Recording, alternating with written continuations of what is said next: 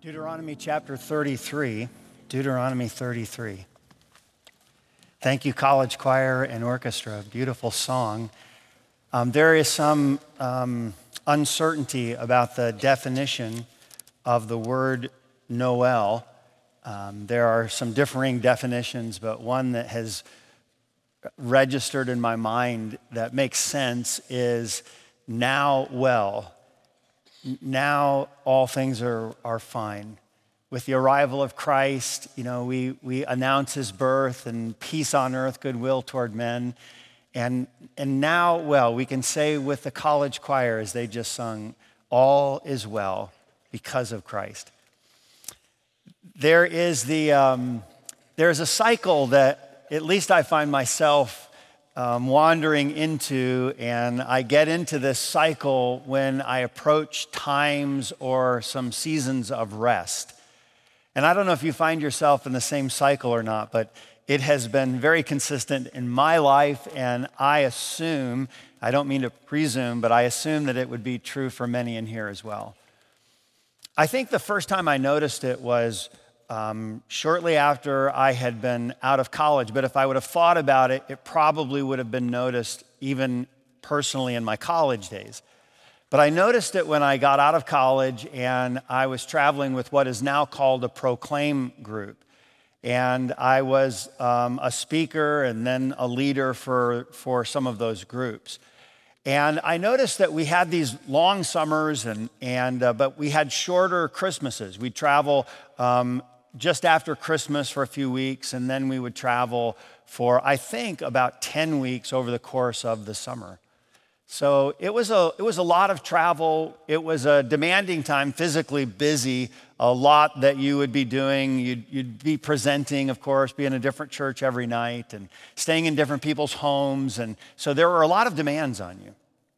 And the thing I started to notice is we as a group, as a team, we seemed to have good strength, but then we got tired like when we knew it was about over. And it didn't matter how long the tour was. For example, the same thing happened at Christmas. If we're just traveling for 3 weeks at Christmas, we started to get tired, I don't know, maybe the week before we were about to be finished. And then the same thing happened in the summer. In the summer, here we've got 10 weeks, but at week 9, we were just like, wow, we're really tired because we were looking forward to the break. And we are knocking on the door, of course, not just us, but people are knocking on the door of a time of rest. So we're coming up on a break. And it's something we anticipate, we look forward to, but again, maybe this is me, but I think it's more than me. Sometimes those danger moments are not the mountaintops, In fact, if you do a study, I read an article some years ago about mountain climbing and just kind of normal, not scaling up with ropes and belays and all that, just normal mountain climbing, that you could face more dangers coming down off the mountain than you did ascending to it.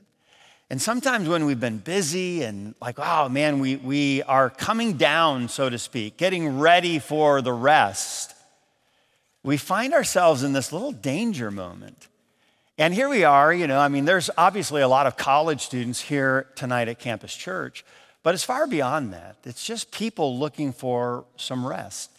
We were driving into church this morning, and my wife said, I enjoy all the stuff of Christmas. She said, but I am also looking forward to being beyond all the stuff of Christmas to a time where we can just relax a little bit. And then she asked me, she said, how many more sermons before you take a break? And I said, oh, wow, I haven't thought about that. And so then we just counted up. And we're anticipating, okay, I've got a little bit further to go. And do I have, we're all thinking, do I have what I need to finish out the days? And then this morning in church and Bible study group, I was talking to, one of our church members, and they teach first grade. And when you think about children in school and first graders and And who's more ready for the break, a first grader or the first grade teacher, And I think probably the first grade teacher. Again, we're close to something, but sometimes our strength wanes even as we approach times of rest. Ultimately, I think in bigger ways than just approaching a time of rest, we sometimes wonder, do I have what I need for the journey? Am I going to have everything that I need? And it's a legitimate question. The title of our message tonight is simply this. It is Strength for the Days. And not, notice the day, but strength for the days. Jacob had 12 sons, of course, and they become the 12 tribes of Israel. And if you start considering, all of his sons, his 8th son was born to a handmaid, and her name was Zilpah. She was Leah's handmaid, but Leah, in a sense, took ownership, not necessarily possession of, but ownership of the child. And there's some interesting things about this 8th child when he was born that she ascribed to herself, and then she actually, what happened to her, she gave as a name to the child. So the Bible says it this way before we look at our text. Genesis chapter 30, beginning in verse number 12. And Zilpah, Leah's maid, bare Jacob a second son.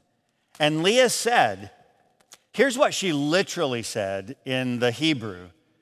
She said, Asher am I. She said, I am Asher. And then the scripture goes on and it says, for the daughters will call me blessed. And she called his name Asher.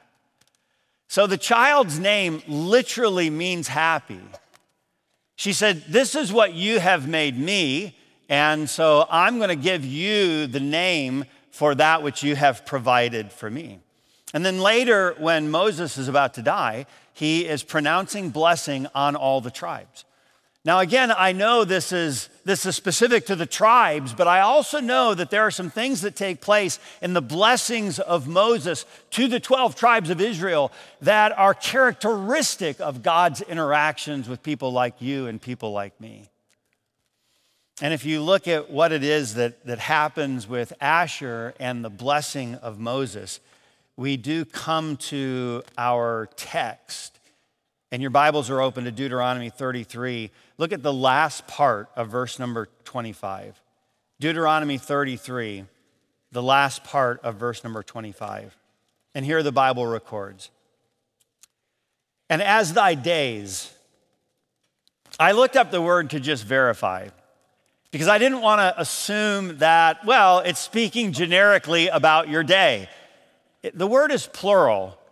And so Moses is saying to the tribe, the happy tribe, the tribe of Asher, he's saying, as your days, plural, so shall thy strength be. He's saying to the tribe, and I think we do no disservice to understand that this promise that God gave to the happy tribe, the tribe of Asher, that this promise or this principle is carried over to God's children. God saying to people like you and God saying to people like me, listen, I know there may be times when your strength is waning. I know there may be times when you're wondering, can I do this and am I going to make it? But God reminds us, like he reminds the tribe of Asher, as your days are, however long they may be, your strength is equal to your days. I started to think about some of the things that this means for people like you and me regarding the strength for our days. The first thing that I would notice about this passage is his strength, then, we would understand, is magnified by our weaknesses. His strength, of course, is magnified by our weaknesses. The Bible says in Isaiah 40, verse number 29, he giveth power to the faint. Now pause for just a moment on that thought. If you and I are recognizing, God, I know there's something that I need. Well, to whom is God going to offer the supply or the provision that he has ready and available to offer? Well, the Bible says it very clearly. He giveth power to the faint, not to the powerful. And to them that have no might, he increaseth strength.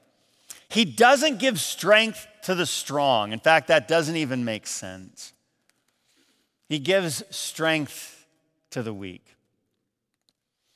If you had to answer the question, and I'm not saying there's a right or wrong answer to this, but if you had to answer the question, do you like daytime more than you like nighttime, or nighttime more than daytime? I think some of the reasons we like nighttime is obviously because we get to rest and recharge. We also get a clean slate. There's something good about being able to pillow your head at night and wake in the morning with something that has a freshness to it. So I understand the value of night. But if you ask me, hey, do you like, all things being equal, do you like daytime more or do you like nighttime more? I like daytime more than nighttime. I like being awake more than I like being asleep. Now, there are times when, honestly, and Julie knows this, like if I sit down and if I'm not engaged, I can just go quickly to sleep. It's why I'm a pastor, okay? So if I'm sitting down and I'm not doing something, okay, so anyways, I like being awake more than I like being asleep. So you say, well, what does that have to do with strength and power? While I like being awake more than I like being asleep, while I like daytime more than I like nighttime, I do really like to see what the nighttime provides in a spectacular sky. There is something that is overwhelming in a great way about just pausing and looking up at an incredibly starry night. If you've ever been camping and you've watched the sunset, you know it's spectacular. You get, oftentimes, even with a mix of clouds, you get just this new landscape. It's never been painted like that before. But then you're always looking for something, especially if you're out camping. You've got probably a good fire that's going, and it's getting cooler outside, and you've seen the beauty of the sunset. Now there's just the glow on the horizon, and you're looking continually for something. In fact, sometimes you'll stop, you'll remind yourself, don't look at the fire because you want your eyes to start adjusting to the night. And then you look up and you see that which is just spectacular. It starts with a first one, a bright star. Sometimes we see, oh, wow, there is, and we can name that which is before us. And then we just start to look, and one by one, and then constellation by constellation. And then the sky is just filled with that which you cannot see in the light of day. And in similar fashion, God oftentimes allows us to go through some of the nighttime experiences of life. And you say, well, I like the light of day better. And we understand that, but how sad it would be if we didn't get to see the splendor of the heavens, the stars that are proclaiming his power, were it not for the night. And were it not for our weaknesses, how would we ever know about the strength of our God? I like it when I am strong more than when I am weak. Weakness is humbling. It is oftentimes frustrating. It is what others are supposed to be, but not us. We see our own weaknesses then revealed so often on a daily basis. Our weaknesses in growth. How many of you have been a little bit disappointed in, like, I thought I would be at this place in my spiritual journey and I'm not, and I'm frustrated that I can't seem to get to this level of my spiritual walk? What are we noticing about ourselves? We're noticing some new weakness. Our weakness in our resolve.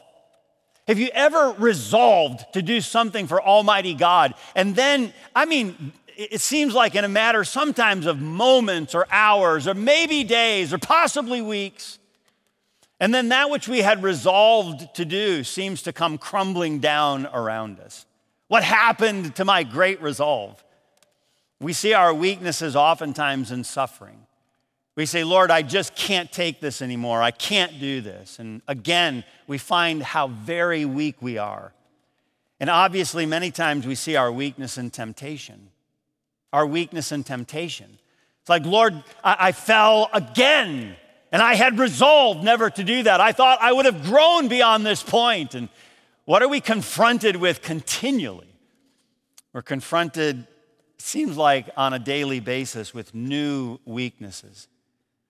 The Bible records a familiar passage for us in 2 Corinthians chapter 12, beginning in verse 9. And he said unto me, my grace is sufficient for thee, for my strength is made perfect. And there's only one place that is fertile ground for the strength of God. It is made perfect in weakness. Most gladly, therefore, will I rather glory in my infirmities, that the power of Christ may rest upon me. Therefore, I take pleasure in infirmities, in reproaches, in necessities, in persecutions, in distresses, for Christ's sake. For when I am weak, then am I strong. The promise that we have here is strength for our days. And of course, that means you will have enough for today, but it also allows you to rest tonight because it is a promise that says you're also going to have what you need for tomorrow. The first thing I notice about this passage is his strength is magnified by our weaknesses. Second thing I notice is his strength is maintained by his willingness. His strength is maintained by his willingness. God is speaking through the prophet Jeremiah to his people, and he's speaking about their return to him. And notice God's desires. Jeremiah 32, verse number 41. Yea, I will rejoice over them to do them good, and I will plant them in this land assuredly with my whole heart and with my whole soul. How many of you have ever said to someone before, I love you, I just don't like you very much? Have you ever said that before? Have you ever had it said to you, listen, I want you to know I do love you. I just don't really like you very much. Okay. Don't raise your hand again, but how many of you have ever wondered if God loves you, but he doesn't like you very much? Like, I know for God so loved the world. I know God loves me, but sometimes I wonder, God, do you really like me?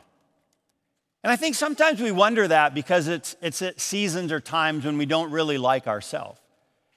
And again, we see our weaknesses and our challenges and our frustrations, and we start to wonder, if other people knew me like God knows me, would they really like me? And God, you know me. There's nothing hidden from you.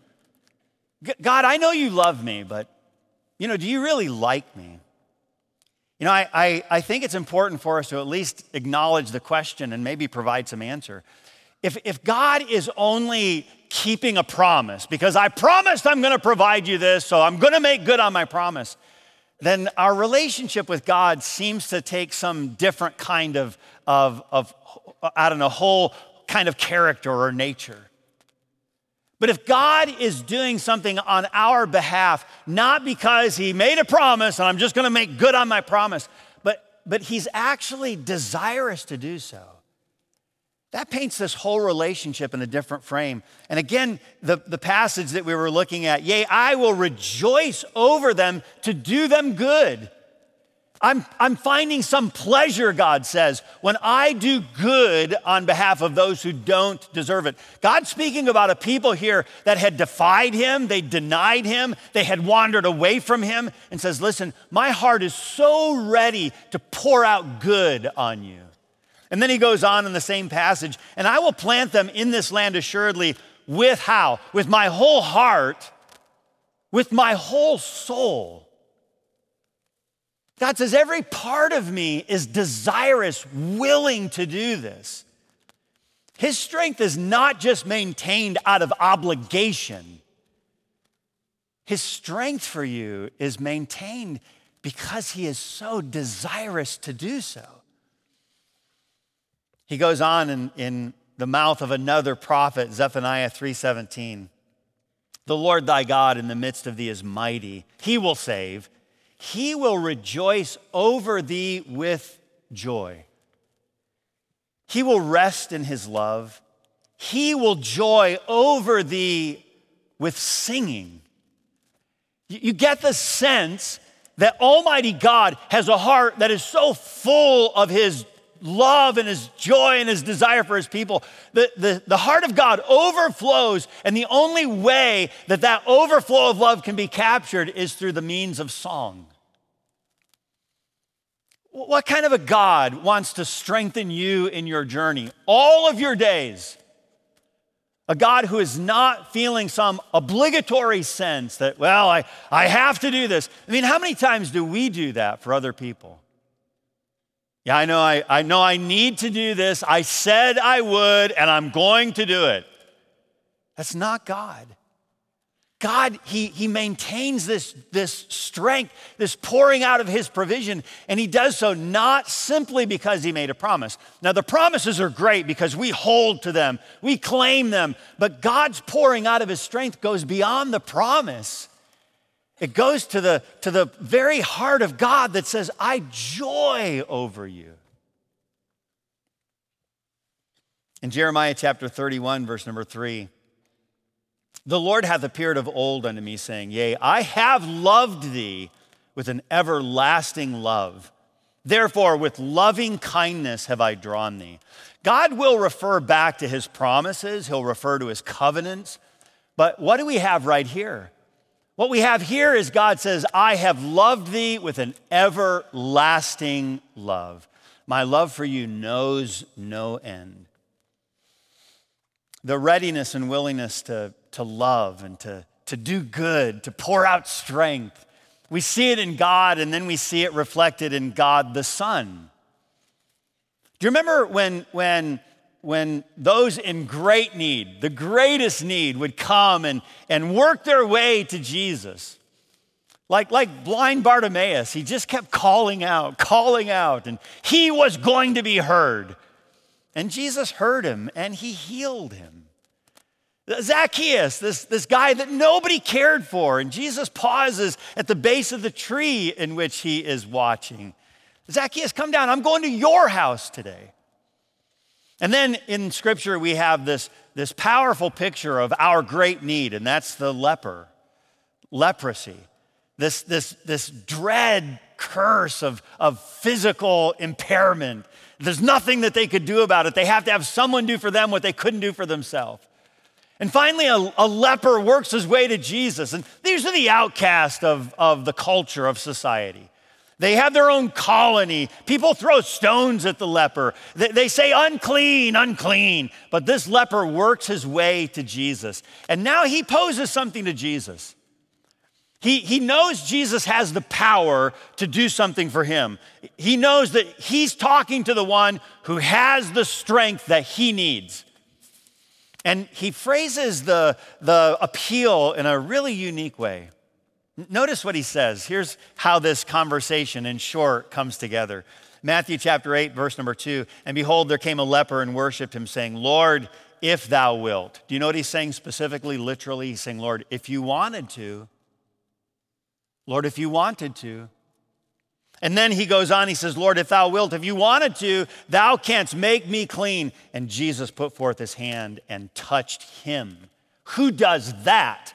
Who touches the leper? Nobody touches the leper, but Jesus extends his hand. It might have been the first human touch this man has felt since he was proclaimed a leper. And Jesus reaches out. He touches the leper. He put forth his hand and touched him, saying, I will.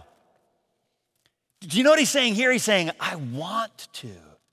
I desire to. He doesn't say, listen, I'm obligated to because this is the reason I came. Yeah, I came to give sight to the blind, to heal the sick. You know, I came to free the bound. That's the reason I came, so I'm obligated. He doesn't do that. He says, the leper says, if you wanted to, you could make me clean. And Jesus says, oh, I want to. And he touches him and he makes the leper clean. Do you know his strength? Yes, it's magnified by our weakness, but it is maintained. He continues to provide it, and he does so with his willingness. And the last thing I notice about this passage is this. His strength morphs to meet the challenges. His strength morphs to meet the challenges. In other words, whatever the challenge, his strength seems to just surround it and answer the need. There are people in here that I would go to for certain things. Okay, so boy, if I have this need, I'm gonna go and talk to this person. If I have this challenge, oh, that's the person that could help me. But I'm not gonna cross the wires on those things, because that person, that's their specialty. This person, they can help me with that. Listen, I get it. I know there are certain people that can do certain things. If I had a question about my phone, okay, I would probably go talk to Pastor Burdick, because Pastor Burdick's gonna say, okay, here's what you need to do, and have you tried this, and do this, this, and this. I'm gonna do that, but I'm not gonna talk to Dr. Zach, okay? So he's not the guy that I'm gonna talk to. But I will tell you this, I'm not saying that I couldn't or wouldn't do this with Pastor Burdick, but if I had a counseling question, probably one of my first calls, hey, Dr. Zach, what do you think about this? He said, oh, that's a good question. He says, he'd probably say, yeah, a while ago I did a study on that. And I was writing some things out, and I said, oh, okay, that's what I needed. Thanks so much for that. If I had a question about, and I could just go on and on and on and say, okay, I'm gonna talk to this person about this. I'm gonna talk to this person about this. I'm gonna call this person I have people that I pick up the phone when I have this need, and I say, hey, can you help me with, and that's my go-to person. Sometimes I think we're tempted to think, and I suppose the world assumes this, well, what's your God good for? What's his specialty? Because the world functions like that. In fact, in ancient times, they'd have a God for this and a God for that, and oh, here's a God that can do this. But you got all you need with God. You got everything. His strength, it's gonna adapt to whatever is the challenge that's before you. It's not beyond his reach. His arm is not shortened that he cannot save. It doesn't matter what it is that's before you. Well, Lord, this seems really unique, and I don't know anybody else that has this problem. It doesn't matter. As your days, so shall your strength be. That is all-encompassing. It doesn't matter what you face through the course of your days. Whatever it is that you face through the course of a day, Almighty God says, I've got your back. I have the strength you need for your days, plural, whatever you're going to face. In 2 Peter chapter 1, verse 3, the apostle said this. He said, according as his divine power hath given unto us all things that pertain unto life and godliness through the knowledge of him that hath called us to glory and virtue. Listen, according as his divine power hath given unto us all things, that's all encompassing. You're not gonna miss anything. God has what you need.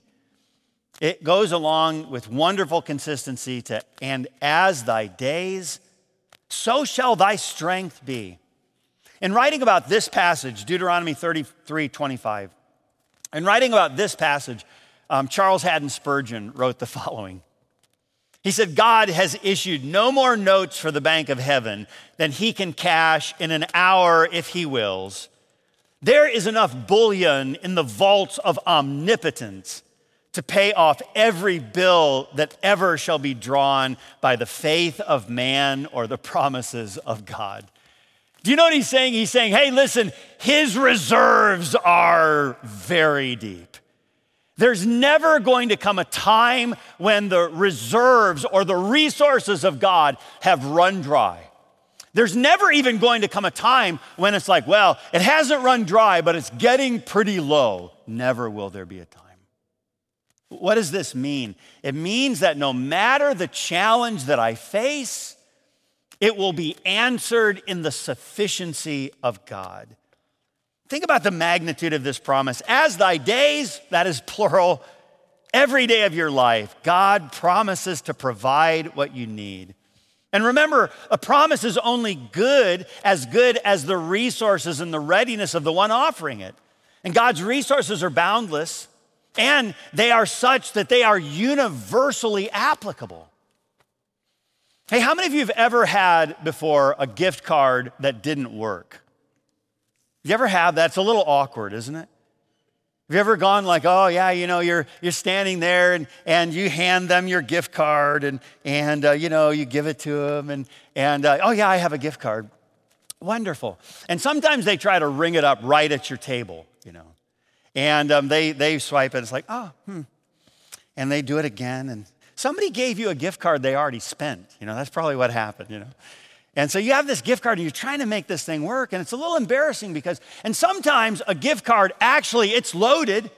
There are resources on there. You just can't, for whatever reason, they say, oh yeah, we've had problems with those before. They just don't work here. That's frustrating. No, I know there's resources on. Yeah, I know, we just don't, sorry. You're gonna have to go wash dishes, whatever, That doesn't happen with God. His resources are universally applicable. Whatever your need, he is going to meet the need with the measured strength and his readiness to provide for it. There is one caveat to all of this. His strength is sufficient for all of our days, not for all of our desires. Well, Lord, this is the kind of strength. I want to define strength as this. No, he's going to provide that for you. Just exactly what you need and what he knows you need. If you and I got to define the provision and act as the provider, we would probably provide in ways that are not for our best good. And so God, in his infinite wisdom, has made you a promise that he delights to honor. And that is, as your days, I don't know where you're at in your days right now. You might say, man, Pastor, I am so weighted down right now. I can't wait to have a break. I need a little time of refreshment. I don't know how I'm going to make it until I get some time off. Listen, I do know this. I do know that as thy days, so shall thy strength be. God is going to honor your days, not all of your desires. God, if I could only have this, he says, trust me, I'm going to give you strength for your days. And that promise is something that you can claim every day, all the days of your life.